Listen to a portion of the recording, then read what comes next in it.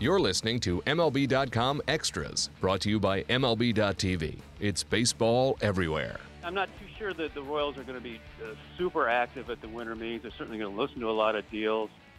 Just truthfully, they're under some financial constraints with the payroll going into 2017. I just recently did some of the math, and through arbitration and backloaded contracts, to keep the core group together for 2017 will cost them almost $42 million more. Next year, now there's going to be a bunch of salaries that come off that. Obviously, Edison Volquez, Kendrys Morales, Luke Hochevar, Chris Medlin, those salaries all come off, but they still have Omar Infante to pay his $8 million. They have some buyouts. So when you crunch all the numbers to keep this core intact, their payroll actually will go up a little bit, up somewhere around 143 or 145 million. So Dayton Moore, general manager of the Royals, has talked about having some financial constraints, trying to curb some spending. They sort of leveraged last year's payroll off a deep playoff run, which didn't happen. So they're kind of paying for that right now. The bill certainly has come due. So I don't necessarily expect them to be – they certainly won't be active for any big-name free agents. There's been a lot of talk that Dayton might shake up the roster a little bit and make some trades. So there's certainly going to be plenty of those rumors floating around the winter meetings.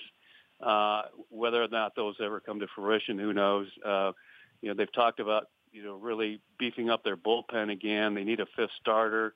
They're not quite sure what they're going to do with their DH spot yet. They talked about a floating DH among the regulars, giving each guy a day, half a day off and having him DH. Salvador Perez certainly could benefit from that. Lorenzo Cain could benefit from that. But they had that notion 2 years ago, and then they ended up signing Kendrys Morales as a full-time DH. So I think that's still, maybe a 10 or 20% possibility. There's, some names out there that could possibly they could afford on a one-year deal, maybe a Beltran or a Matt Holliday if they were willing to, do a one-year deal for $8 or $9 million. That's not unthinkable. I don't think it's probable, but it's not unthinkable. Other than that, there's going to be some trade rumors, but I don't expect a ton of activity from the Royals at the winter meetings in Washington, D.C.